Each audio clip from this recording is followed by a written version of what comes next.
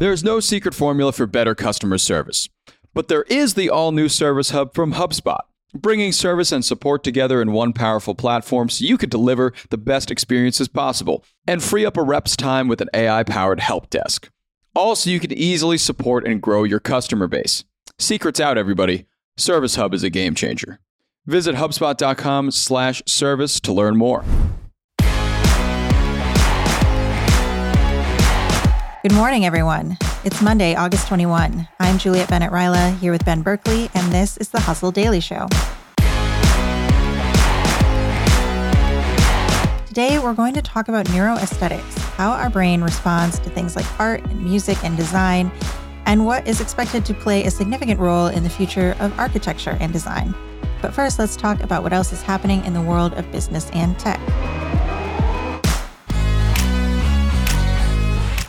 Got what looks like another AI oopsie. An MSN.com travel article suggested to tourists of Ottawa, Canada, that they visit the local food bank on an empty stomach. Obviously lacking a lot of context there. Microsoft has removed and is investigating the likely AI-generated content. This, we should note, followed the layoff of about 50 reporters in 2020 as they shifted to AI-generated news. Yes, I feel like had they had an actual travel writer or an Ottawa local do this piece, they might have suggested a restaurant or, I don't know, the kind of thing a tourist would go do. Here's a story about another tech platform that we talk about a lot over at X. That's the platform formerly known as Twitter. Another wild weekend over there. Elon Musk said he would phase out the blocking feature. A glitch wiped out most pre-December 2014 photos and links. And Elon Musk admitted his takeover may fail. I mean, he's not talking about the cage match this weekend, so we're going to take that as a win. It's hard for us to stay away. There's always news going on this platform. That is so true. So Lyft and Uber are threatening to stop or limit service in Minneapolis over a proposal that would set drivers' minimum wage to at least $1.41 per mile or 51 cents per minute.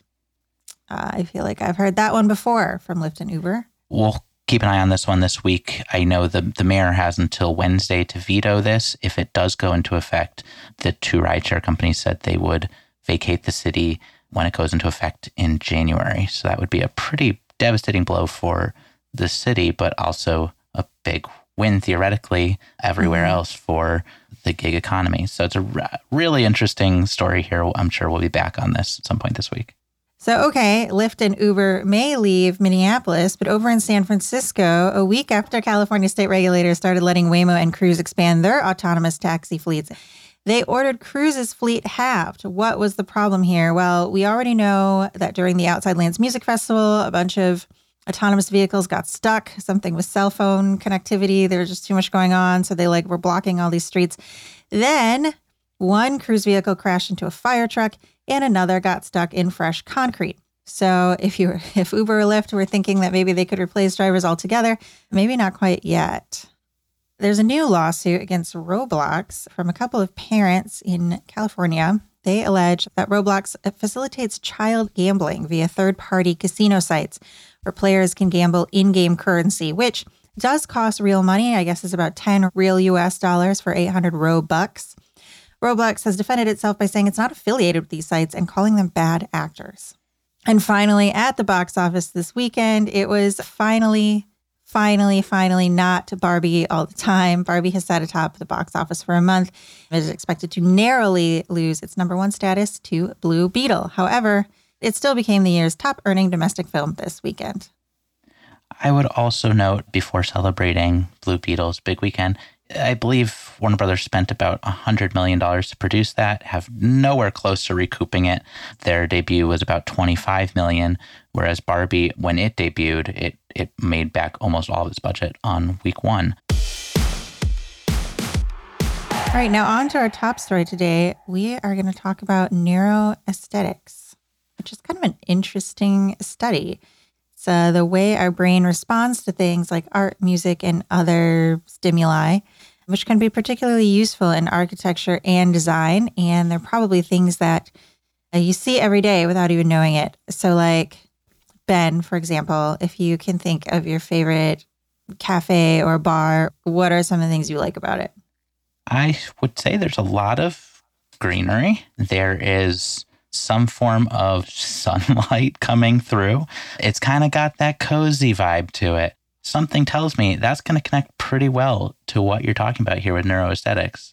Yes. So essentially, buildings make us feel things all the time. This is what we learned from Eric Corey-Fried, who is the principal sustainability director at Canon Design. I had a conversation with him and Allison Lenner. She's a senior healthcare programmer with Blue Cottage of Canon Design, all about how essentially we can use these different design methods to affect our mental health and maybe even our physical health.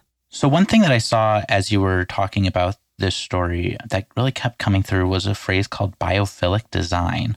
Could you kind of explain a little bit more about what that is? That seems really core to this whole neuroaesthetic conversation. Yeah. So we talked a lot about design in mental health care and, physical healthcare settings.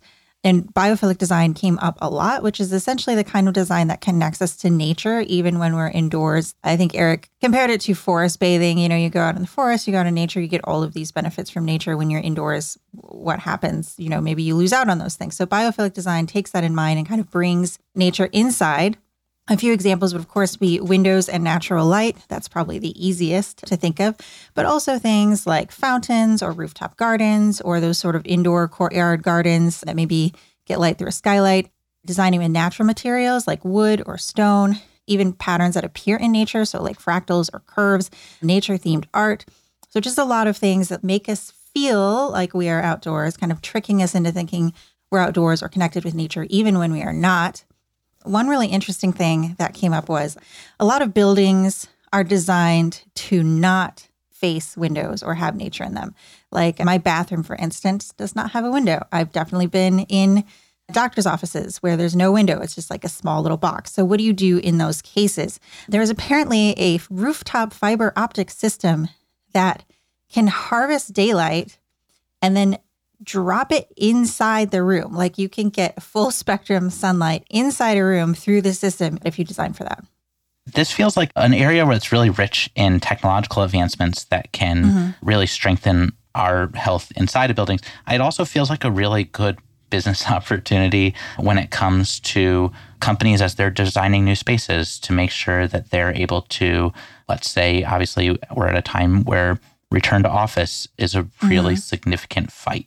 The more that you see offices that deploy these types of things, I feel like you're going to inevitably see a much higher rate of workers coming back and a much happier employee base as well. Right. And so a lot of these things we know are good for us. It improves immune system function and mood, along with other benefits. Natural light affects our serotonin. So yes, by doing these things, you will have happier people. We talked a lot about healthcare settings where obviously these things are important, but it also applies to schools, libraries, hotels, offices, basically anywhere. And so yes, part of luring people back to the office, I think, is going to depend on making the office a place that they want to go, where they feel safe, where they feel comfortable, where they feel productive, where they feel welcomed. And there's all sorts of design elements that you can build into that. Although, interestingly, one thing Allison did mention is that in addition to giving people a sense of being welcome, there is also something called a sense of control, which can be very important. And that can be as simple as a waiting room where you don't have to sit in just like these very rigid, hard chairs. You kind of have options. Maybe there's seating away if you're a whole family. Maybe there's seating alone if you're just one person and you're kind of feeling like you want to be left alone. This can also apply to bus stops, but of course, offices. I think first they were cubicles and nobody likes that.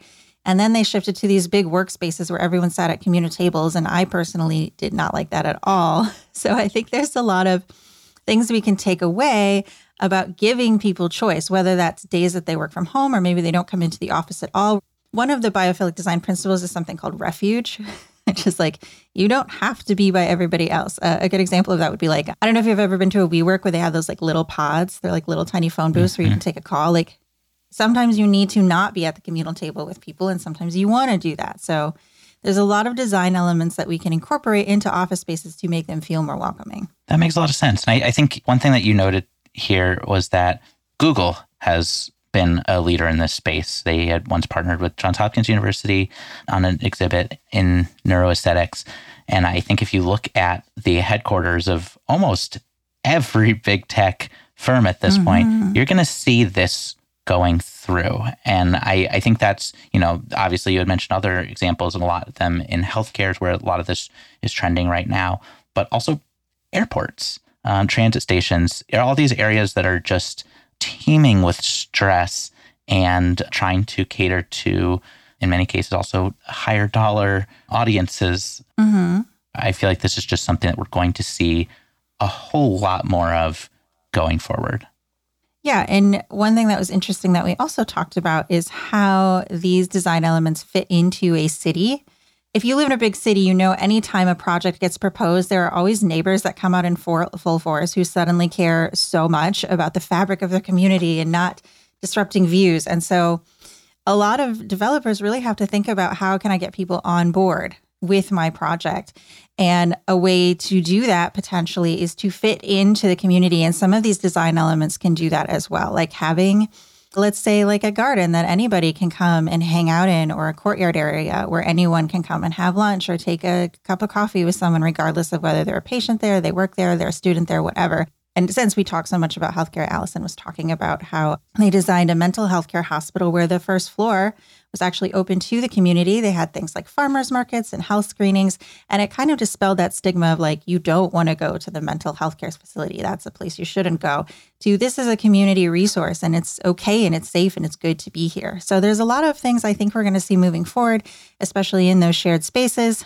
Like transit stations, like you mentioned, and also just in new construction in urban environments.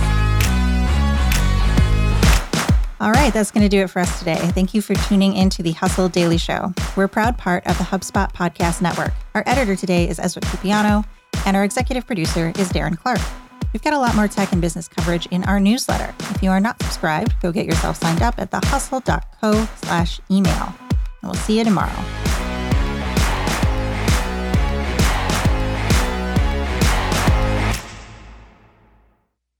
Hey, everybody, I got a great podcast to tell you about. It's called Truth, Lies, and Work, and it's brought to you by the HubSpot Podcast Network, the audio destination for business professionals. On this show, you can join husband and wife team Al and Leanne Elliott as they dispel myths, impart wisdom, and answer all your questions about finding, keeping, and motivating great people. They actually just did an episode with John Smith, who is the manager and agent of famous Argentinian soccer player Diego Maradona. He talks about in this episode how he was able to manage the global superstar, athlete, celebrity that Maradona is and was. It's a great listen. You better get out there and check it out. And you can listen to Truth, Lies, and Work wherever you get your podcasts.